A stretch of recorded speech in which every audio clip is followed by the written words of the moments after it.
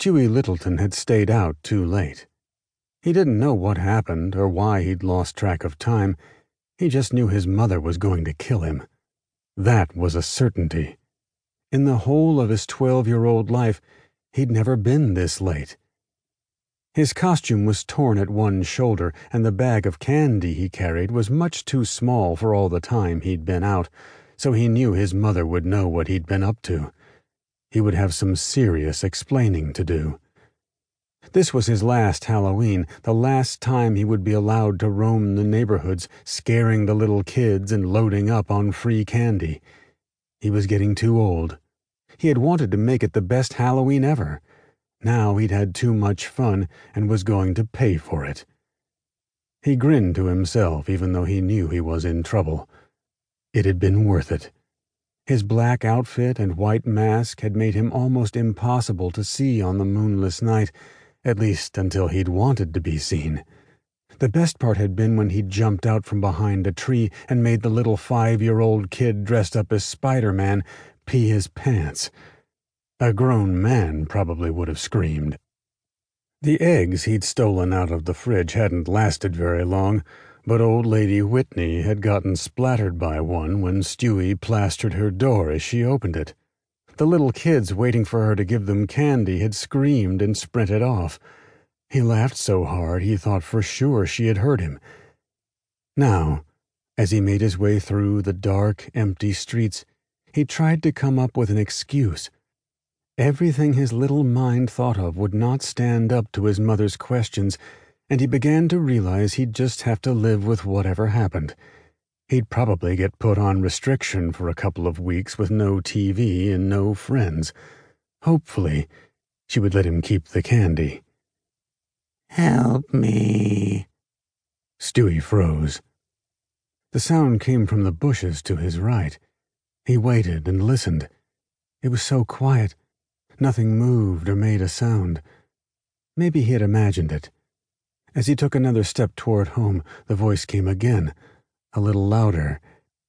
"Help me." Stewie knew he wasn't imagining it now. Somebody was definitely there, but it was so faint. The voice was weird, and he couldn't tell if it was a girl or a boy. It was like a whispered croak of pain. "Who are you?" Stewie said softly, bent over, trying to see into the gloom of the hedge. "Help me." The voice rasped the two words together like dry paper. Stewie shivered as a cold finger of fear ran up his spine. The voice was directly in front of him, but he could see nothing. He looked left, right, and then licked his lips, not sure what to do. He waited a whole minute, frozen there, but nothing happened.